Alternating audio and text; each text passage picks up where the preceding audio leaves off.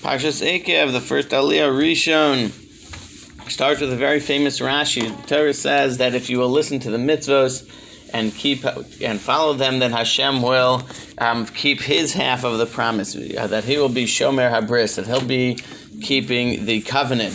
So what is it that we have to do? Rashi over here says the word Ekev can mean a heel, and it's referring to what we would say are quote-unquote small mitzvos.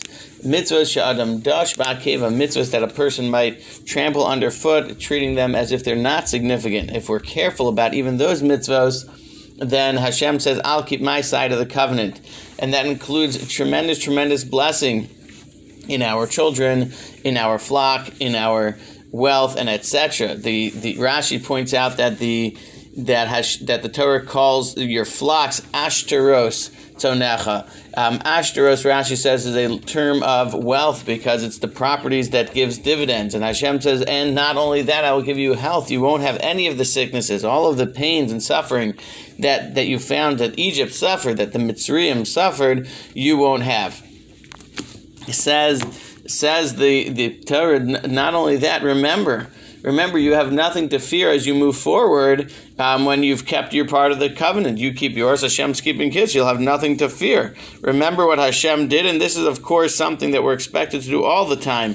The Torah tells us that when you're worried about what's going to happen, remember Hashem's ability. Remember how He turned water into blood and staff into the snake and all the plagues and etc. Not only that, Hashem says when we're coming to conquer the land of Israel, I'm going to do a miracle. I'm going to send the tzira bug. I'm going to send a special bug which will go ahead of you and attack your enemies so that when you get there, they'll be already basically dead. And then the Torah says an interesting thing. And this, Rashi says, is actually a bad thing, which is that Hashem says, I'm going to conquer them slowly, so that the land won't be desolate when you come into it. Now, Rashi says this really is a sign of the fact that the Jews will sin, because if everything was good, it wouldn't matter. The animals wouldn't be a problem, wouldn't be dangerous for us. And the fact that Hashem says, I'm going to conquer the land slowly so that the animals don't make it a dangerous place taking over, is actually an indication of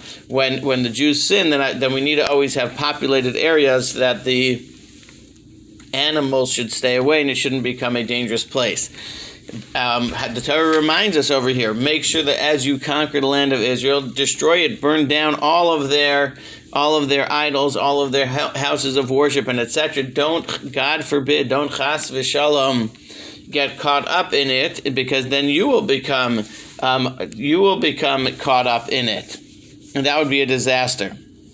Rashi over here comments that there's a note about finishing mitzvah. Sometimes we start a project and don't finish it, and we're called upon over here. There's a note over here where Rashi says, make sure that if you started a mitzvah, finish it. The Jewish nation brings Yosef's bones to be buried in the land of Israel. Moshe was the one who had brought them out of Egypt, but he doesn't get credit for it because he wasn't able to finish the mitzvah, because he doesn't come to the land of Israel. And we have a note here from that, a lesson, that unless you finish a mitzvah, you don't get the credit for it. See things through to the end. Well, I shouldn't say you don't get credit, but it's called it's given the name of the Jewish people. It's not called on Moshe as Moshe's project. The Torah over here says you have to remember that when Hashem gives us a struggle, it gives us what we would call a test. It's exactly that. Just like a parent might test their child's development, Hashem tests us to see if we're going to follow, if we're going to believe, because we know that it's Him, because we know that He takes care of us, because we know that He loves us. He says, look, I took care of you in the desert, I gave you the manna, and I gave you clothing. Miraculously, Rashi tells us the clothing grew with them. They didn't need to make new clothing, and they were cleaned by the Ananei HaKavod, the clouds of glory cleaned them. Hashem took such good care of you. Do you remember that?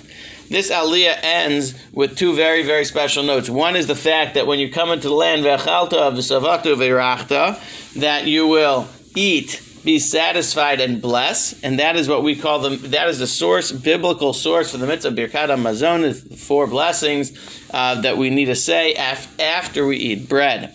in the big picture, that's part of a discussion of the praise of the land of Israel, the praise of the 7 special fruits of the land of Israel, and a beautiful glowing description that the Torah gives of how special the streams and the mountains and everything about the land of Israel is, and that needs to, of course, be the feeling and the emotion that we have. The Torah says it's such a beautiful, special place. We need to enjoy and treasure it.